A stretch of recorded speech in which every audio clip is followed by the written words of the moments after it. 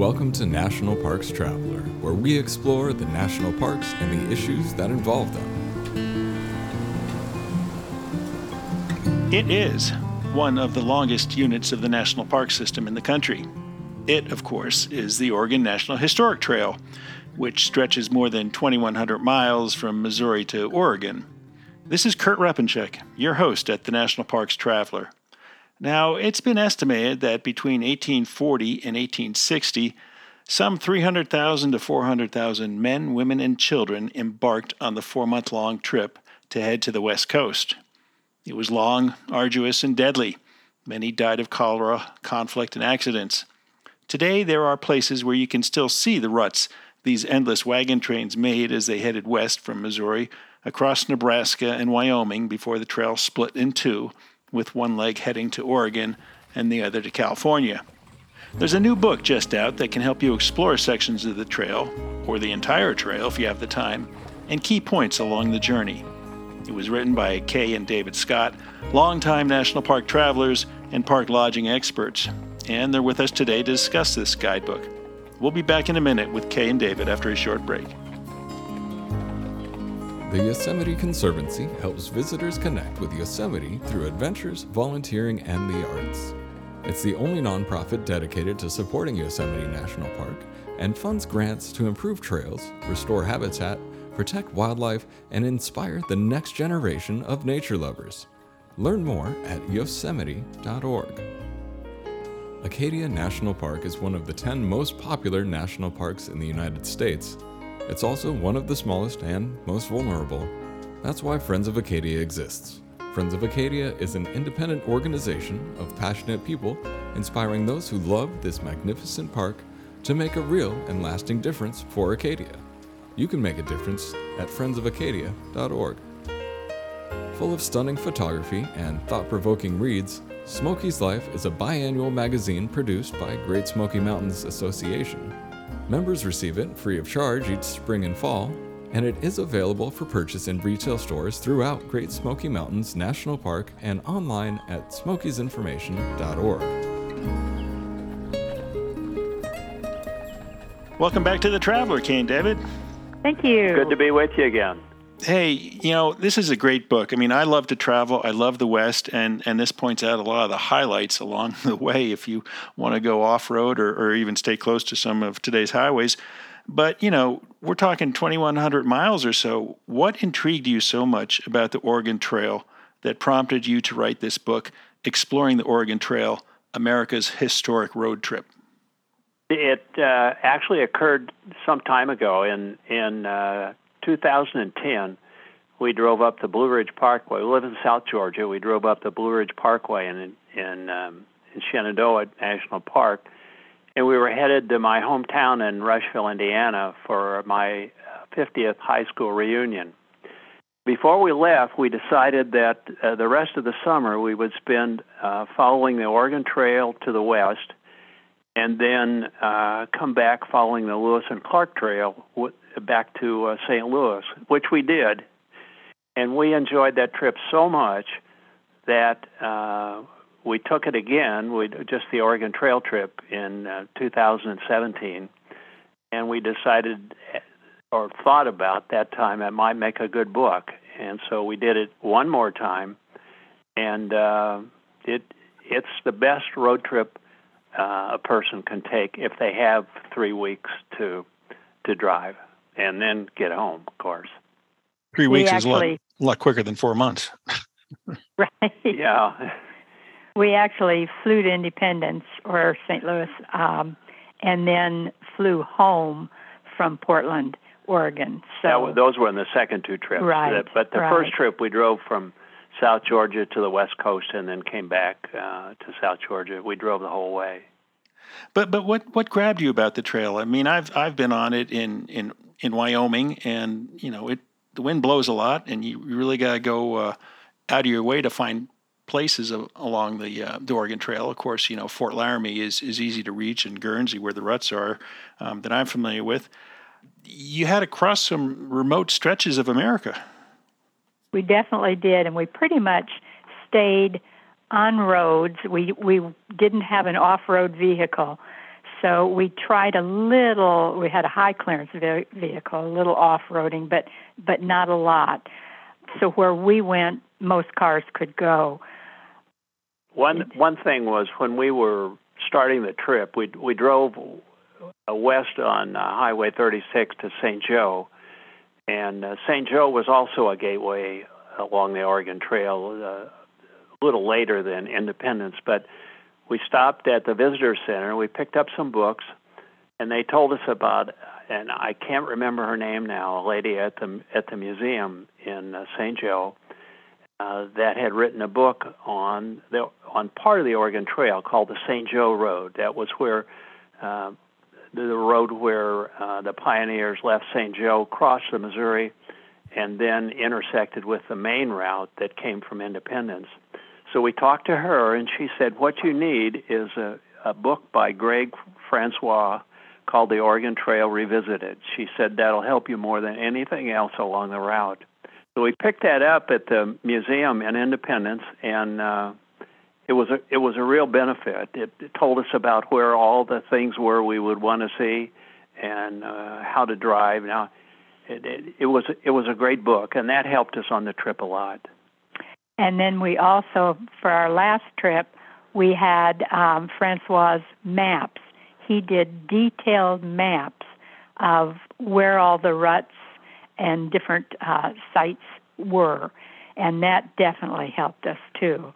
So when you were going along the road, you could tell if the trail was to the left or to the right. Mm-hmm. It didn't necessarily mean you could see it. And also where it would cross the road, where then you would be more likely to be able to see the swale or the ruts of the trail. It's just terrific. I mean, they're all along the whole trip from Independence to Oregon City. There are things to see along the way. There are ruts, there are buildings, and unlike the Lewis and Clark Trail, where basically there's virtually nothing left, since they traveled mostly along the rivers, there are all kinds of things to see along the Oregon Trail, which makes it, we thought, a much better road trip. Mm-hmm. And to think that you're standing in these ruts that were made hundreds of years ago, and they're still there. It just is really amazing. And there are wonderful museums. There are about 3 that are outstanding museums along the way. There's one in Casper, one in Baker City, Oregon, and then also in Montpelier, Idaho. Uh-huh. They're just really good. It makes you feel like you're part of the trail. And the one in Independence is good also. It is. Yeah. It is. Yeah. Right. Now, before we get into those museums and other sites along the way, if Francois did such a great job, why did you feel another book was needed? Well, Francois, he's dead. Our book is different than his. His is very detailed, and he has routes on there that most people aren't going to want to take. His book is, if you want to find every square inch of the trail, I'll tell you how to do it. And he did. and he did in an excellent manner. And it just his book and maps are amazing. I guess this is it's different. It's newer. It's in color. It tells about changes along the way, and there are just very few books on the Oregon Trail other than about history. Yeah. When did he write his? Oh, goodness. I can't tell you when he first did it, but he revised it like You mean when he wrote his? times. Yeah. He did revise it. I can't remember when the last revision occurred, but it's an excellent book, and it's no longer in print, by the way. You'll have to get it. You'll have to get it used or find a bookstore that might still have some new copies. Yeah. And what was it called again? The Oregon Trail Revisited. Interesting.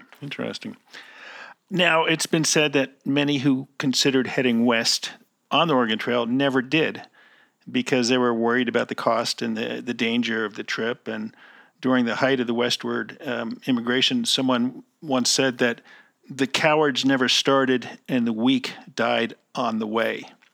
Any idea how many people died trying to make the journey? I really don't think they know. They've had estimates, and I think I can't remember. We had what 5 to 7% or 7 to 8%. But different books have different numbers, and most of the graves are gone. They were when someone died, they usually actually buried them under the trail so that the ground would be packed down and the animals or possibly the Indians wouldn't be able to or wouldn't know that they were there to dig them up. So there are some graves that are still around, and that's part of the landmarks along the trail. But there are not a lot of them, and most of the stones have been replaced. But in any case, it's still interesting to see because many of these people died out at that time. It was really in the boondocks, and there was no place to bury them other than to leave them right there. And a lot of females died, and some in childbirth, but not many in Indian attacks. But cholera was the real humbug of the trip for most of the people until they got to the Fort Laramie, and then things got better from Fort Laramie on to the West Coast. Yeah, they always talk about the wagons, and of course you were in the covered wagon, but the people were not in the covered wagon, except sometimes at night they might sleep in it. But basically, almost everybody that went walked. The driver of the wagon would be about the only person that actually rode in the wagon, and sometimes they walked beside the animals and just led them. Yeah. There were no shock absorbers on those wagons. We'll get back to that in a minute. We're going to take a short break. We're talking today with Kay and David Scott, authors of a new book to the Oregon Trail, Exploring the Oregon Trail, America's Historic Road Trip. Listener and reader support make National Parks Traveler possible every day of the year. If you enjoy the Traveler's content, please consider a donation via nationalparkstraveler.org. Our partner, Interior Federal Credit Union, has given away over 2 million nickels since they started their nickel-back program on their checking accounts. Learn how you can earn a nickel on your signature-based transactions at interiorfcu.org. Federally insured by NCUA. The Everglades Foundation, the only organization whose sole mission is to restore and protect America's Everglades. Learn more at evergladesfoundation.org. Washington State is graced with 3 spectacular national parks, each different and special in their own unique ways. As the official nonprofit partner and the only philanthropic organization dedicated exclusively to supporting these parks through charitable contributions, Washington's National Park Fund has a mission to raise private support to deepen everyone's love for, understanding of, and experiences in Mount Rainier, North Cascades, and Olympic National Parks. Share your passion for these parks at WNPF.org.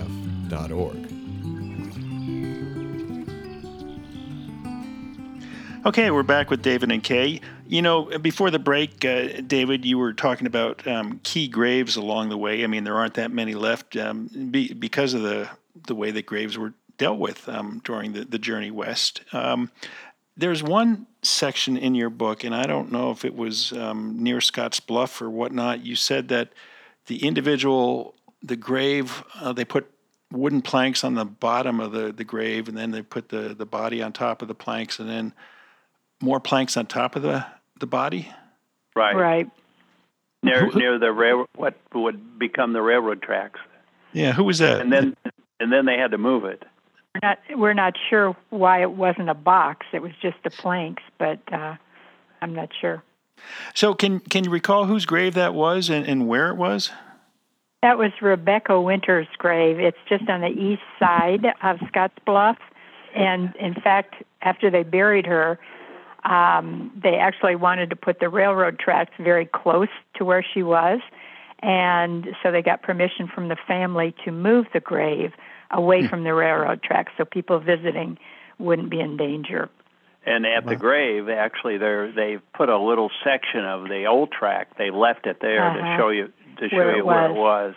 Wow. But there's a lot around the Scotts Bluff area. That's one of our favorite places around there with Robideau Pass and the Scotts Bluff National Monument. it's just really a terrific area. Of course, not in December and January, but in the summertime, yeah. Last summer I got the opportunity to visit Scottsbluff for the first time, and it really is an overlooked gem of the national park system. I mean, if you're coming out west and you're anywhere close, you have to detour to go visit Scottsbluff because of the Oregon Trail history there, and William Henry Jackson. I mean, I had always heard of his name, but I never associated him with the Oregon Trail until I visited Scottsbluff National Historic Site and found out that he was a bullwhacker. Yeah, he was. That's how he got started. We have long thought that Fort Laramie was one of the outstanding units of the National Park Service. Fort Laramie and Scottsbluff. Oh, and Scottsbluff. Yeah, I'm sorry. That's okay. They're both cool. They're both. They are. They both are outstanding. And you did some podcasts from both places. I did. Yeah. See, we're very knowledgeable. We follow you very closely. The interesting thing about Fort Laramie, and you probably came across this in your research, a friend of mine equated Fort Laramie of the mid to late 1800s as today's truck stop, because you had so many people coming through there. I mean, you had the wagon trains, you had the military, you had the merchants, if you will. You had the fur trappers. You had the Native Americans right there. I mean, what a melting of cultures. They were all there. It was like Grand Central Station. It certainly was. And it was, of course, a big part of the Oregon Trail that almost everyone stopped there. They got supplies there. They rested there. And our first trip there years ago, when we were driving Volkswagen buses, they had a rendezvous. We just happened to get there at the right time, and we had the best time. But I don't think they have it anymore. The people that did that have gotten older, and I think they don't have enough people to have one any longer, which is a shame because it was really a great experience. Yeah. And, along with resting there, I think that was also a point where they decided that we have too much junk in our wagon. We got to get rid of it because we're straining our oxen. Yes. They did. They got rid of it there. Yeah, they sure did. And one of the interesting points in your book, and there's so many interesting points. I mean, we could go on for hours, but, you talked about the Grattan Massacre. Now, for those listeners who aren't familiar, the Grattan Massacre was really just a few miles east of Fort Laramie, where there was an encampment of Native Americans, and I think Sioux they were. And the military went out there because of a missing cow or something like that? Right. It was a missing cow, yeah. And that it was roaming around, and the tribe ate it.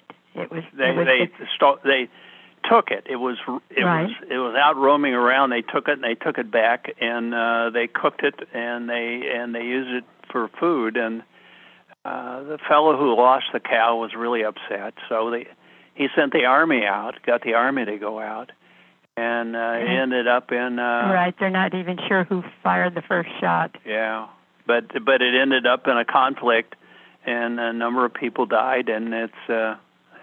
Basically, all the military. Like the military died. Yeah.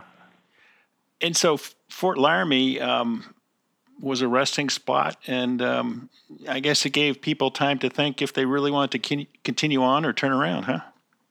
I think some people turned around there. It was, I can't remember how far it was from Independence, 700 miles or something like that.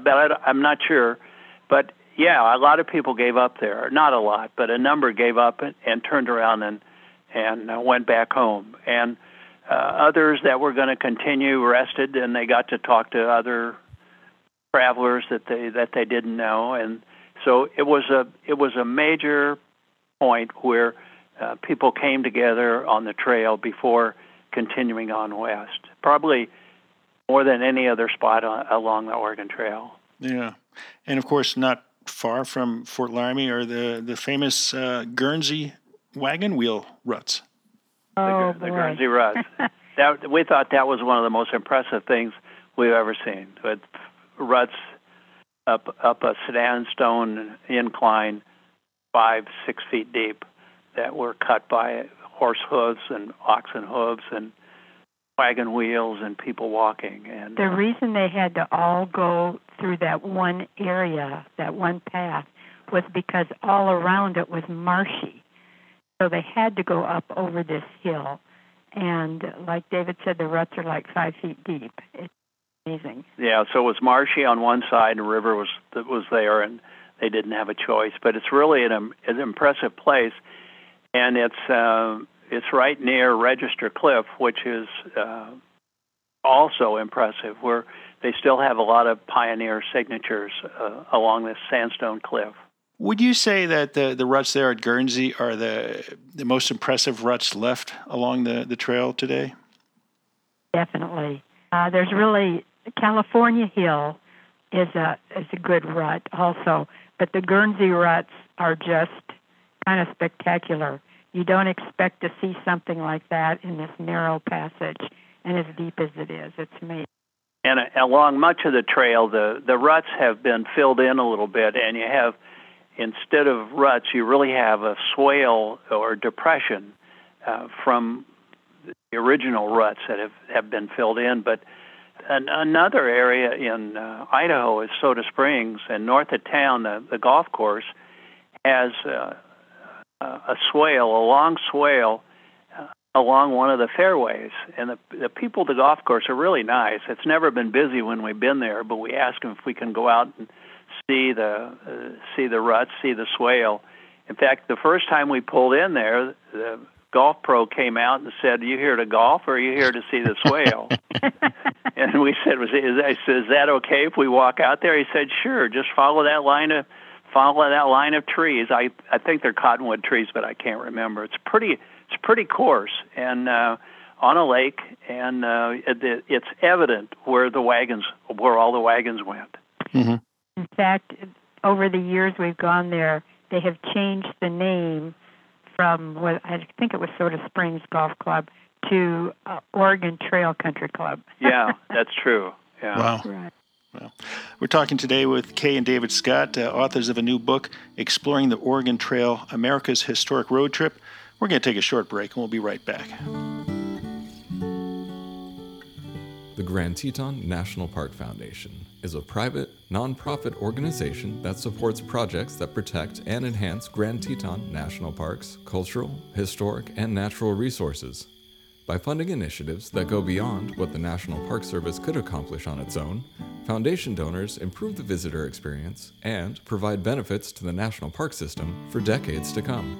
You can see their successes at gtnpf.org. Whether it be strategy, business planning, change management, board development, executive search, or diversity planning, Potrero Group is here to help. They mix a depth of experience in the parks and land space with a breadth of best practices from other industries. For more information or to schedule a preliminary conversation, go to potrerogroup.com. Potrero group.com. The Blue Ridge Parkway Foundation is the primary nonprofit fundraising partner for the Blue Ridge Parkway. It is made up of people who have a deep love for this majestic road and want to ensure that its natural beauty and the experiences it offers endure for generations to come. Show your appreciation at brpfoundation.org. Okay, we're back with David and Kay. Wyoming, you get past the Guernsey ruts, and then you find yourself back on the plains, so to speak, and the middle of the state, approaching South Pass. You're on sagebrush plains that stretch for miles. You can see the Wind Rivers up to the north, and all of a sudden, you're at the parting of the ways, which was, I guess, where the trails split, huh? It did split, Right. and some that were going to Oregon started heading west, and those that was at that point it was still part of the Mormon Trail and California Trail also, and others headed down to Fort Bridger, and even people going to Oregon would often go to Fort Bridger depending upon the state of the animals that were pulling their wagons and their need for supplies. But Wyoming has it's a almost perfect state for preserving the ruts and swales of the trail, because a lot of it is a federal land, and it's in remote areas, and some of the most beautiful parts of the trail actually are in Wyoming. They don't go through Wheatland, but there's a road west of Casper. I can't remember the numbers, 319 or I think it is. And it's just there's almost nobody on this road. It's gravel, and I can't remember how far it runs, maybe 50 miles. And there are three main trail landmarks on it, and we were the only ones there. And I think I've told you this before, but even at South Pass, one of the most important locations in the history of the United States, we've been there 3 times now, and only one of the 3 times was there anyone else. There was a couple we could see in the distance, and we were the only ones there. And the last time we stood at South Pass, we saw elk run not far from us, male, female, and 2 small ones, and antelope. And we were there all by ourselves watching this. It was just amazing. That's one of the greatest parts about the Oregon Trail, is it runs through remote areas where you can take time to really enjoy the things that are there without being disturbed by lots of people or vehicles.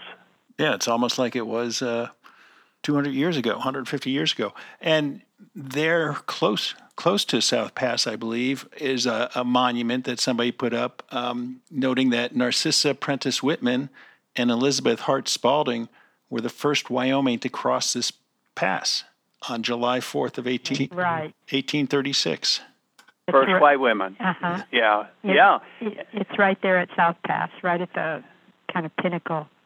Right next to Ezra Meeker's rock monument of Oregon Trail. And that's just about where the Continental Divide is. And the Continental Divide is so shallow at that point that apparently a lot of pioneers didn't know they had actually crossed the Continental Divide, because it was not like there was a big mountain there. And it's wide open. It's I forgot how wide it is, but many wagons across could travel at the same time. And so it wasn't like a narrow mountain pass that they had to get through. That's why they didn't realize that they crossed until they saw the water running to the west instead of... Of course, you know this, Kurt, because I saw a picture of your Subaru there. Yes. Because there's a section there where you can actually drive your car if it's a tough 4-wheel drive or all-wheel drive Subaru Outback. You can drive it along the Oregon Trail. I mean, not on top of the Oregon Trail, but alongside of it. And right. You're right.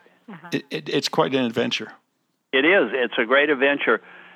That's standing there at South Pass is, I think, one of the highlights of the entire trip. In each case, we were on the trail about 3 weeks, I think, and I think you need 3 weeks to do the whole trail. And if you only want to do part of it, you can stop at around Fort Bridger in southwestern Wyoming, and tool on down to Salt Lake City and fly back home, and then come back the next year and do the rest of the trail.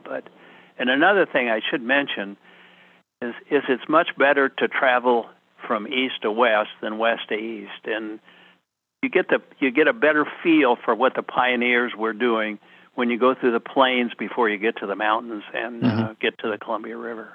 Where would you say are must stops along the Oregon Trail if somebody doesn't have the time or doesn't want to spend the time traversing the whole 2,147 miles or whatever it is? Are there key sections? I mean, I think Fort Laramie would be one of them, but where else would you suggest they stop? We've talked about Scotts Bluff also, that western part of Nebraska.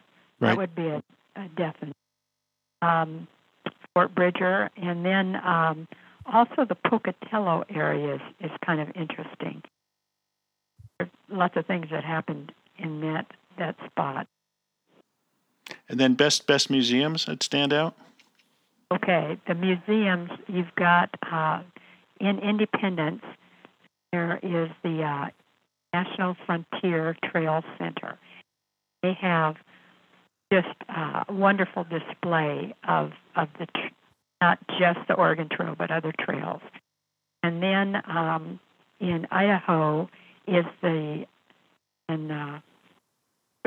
Mount Pelier, the National Oregon/California Trail Center. And there they actually they do reenactments, and you're part of it when you go through. So you sit at a campfire, and the wagon master talks to you about what's happened during the day and different things like that. They have show you different things that a wagon probably carried. And the Casper, the National Historic Trails Interpretive Center, it's a BLM operation, and it sits high on a hill outside of town, and I mean you can easily spend a half a day there. And people the great thing is the people that work at these places, they love the trail, and they really helpful in answering questions we had. We were worried about one particular road going down in our rental vehicle, and we needed to ask if we could do it, or we needed a four-wheel drive high clearance vehicle, and they said, no, you'll be.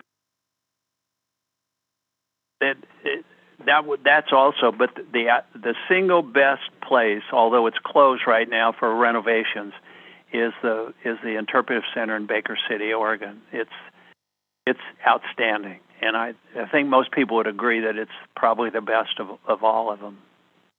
It also sits high on a hill, and it was kind of built up, and they had major problems with the wind, if you can imagine.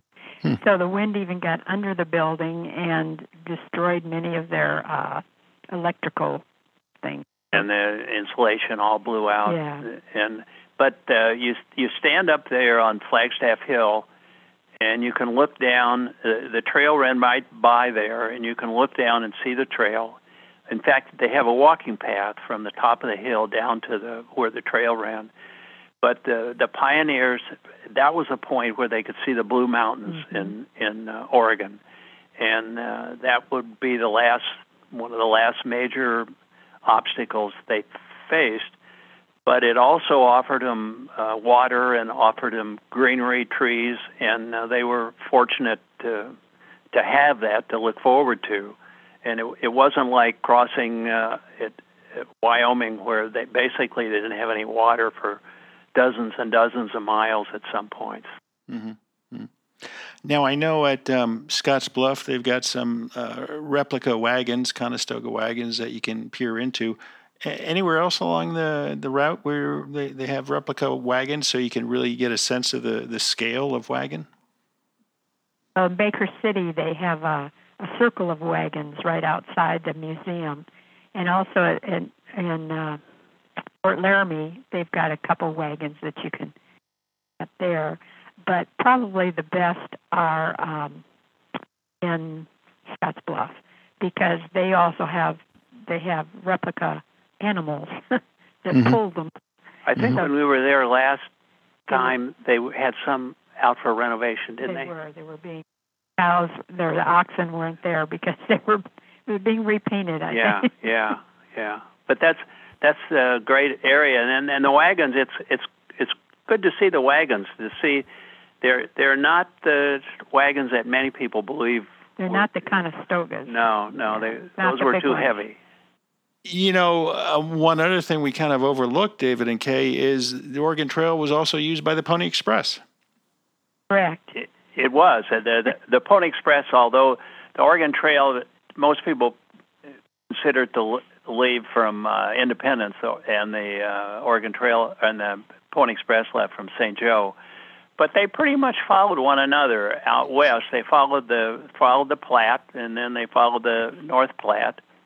The Pony Express broke away a little bit from the main trail around Julesburg in Colorado and crossed in a different point in the river, which became a later cross in the Oregon Trail also. But yeah, and then they cut away and went towards San Francisco later across Nevada. But yeah, the Oregon Trail, the California Trail, the Mormon Trail, and the Oregon Trail especially through one of the best sections of the trail.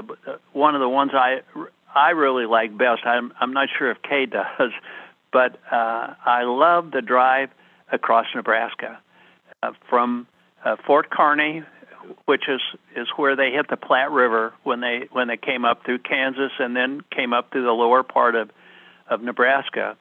And there's a state park in that area south of Fort Kearny, Rock Creek Park State Historical Park. I can't remember, something like that. But Rock Creek Station, Rock Creek Station. I'm sorry. Yeah, where they had some. That's where Billy the Kid. No, it wasn't Billy the Kid. Oh no, did I mess up? You did. It wasn't Billy. It was Wild Bill Hickok. Oh. That's where he became known as a gunslinger, and it's a great park. But they came up to Fort Kearny, and then they followed the Platte and the North Platte west, and that road goes by some of the most beautiful country, I think, but some people I'm sure wouldn't agree, but driving west on that road and seeing those monuments on the south side, Jail Rock, Courthouse Rock, Chimney Rock, that just great. And then you cross the river at Ash Hollow, which is a beautiful place where the pioneers camped, and you cross the Platte, get on the north side of the Platte, and then you go west and go into Scottsbluff.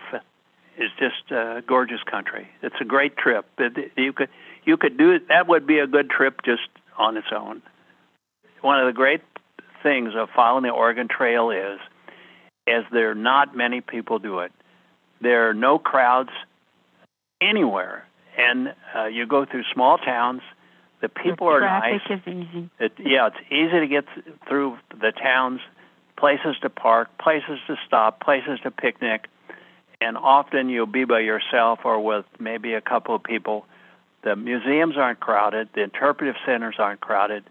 And it makes, and I think part of this is because I've become older and I don't like crowds as much, but it is one of the most pleasant trips you can take. And it's about 2,100 miles of driving.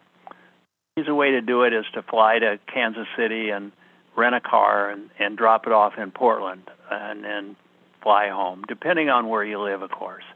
But it makes for a terrific road trip. And we've driven across the country from the south to the north. We drove to Alaska. We've been up and down the East Coast and the West Coast, and there's nothing like this that I remember. Wow. Well, David and Kay, thanks so much for joining us today and talking about your new book and really getting into some of the details of the Oregon Trail. It really is a unique unit of the National Park System and one that, you can live across 2,100 miles of the United States and probably get to a section of the Oregon Trail without too much effort. I think so. And you don't have to do the whole thing. Just do it in pieces or take advantage of 100 miles of it and enjoy yourself.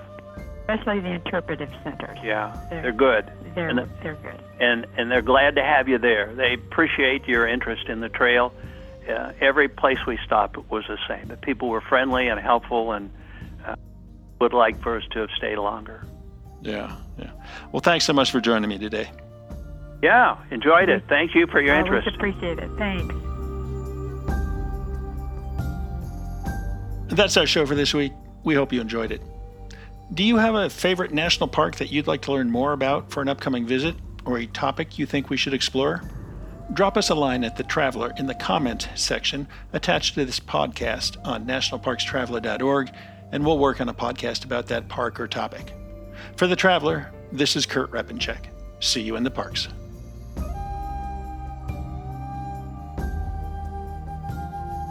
The composers and musicians at Orange Tree Productions have created a unique collection known as the National Park Series that has grown to include more than 30 CD titles.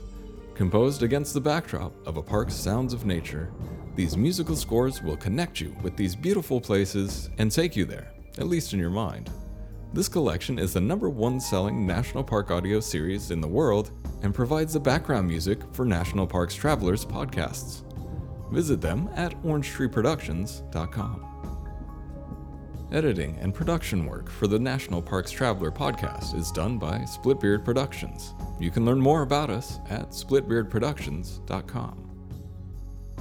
National Parks Traveler is a 501c3 nonprofit media organization that provides daily editorial coverage of national parks and protected areas. Traveler's coverage is made possible by reader and listener donations.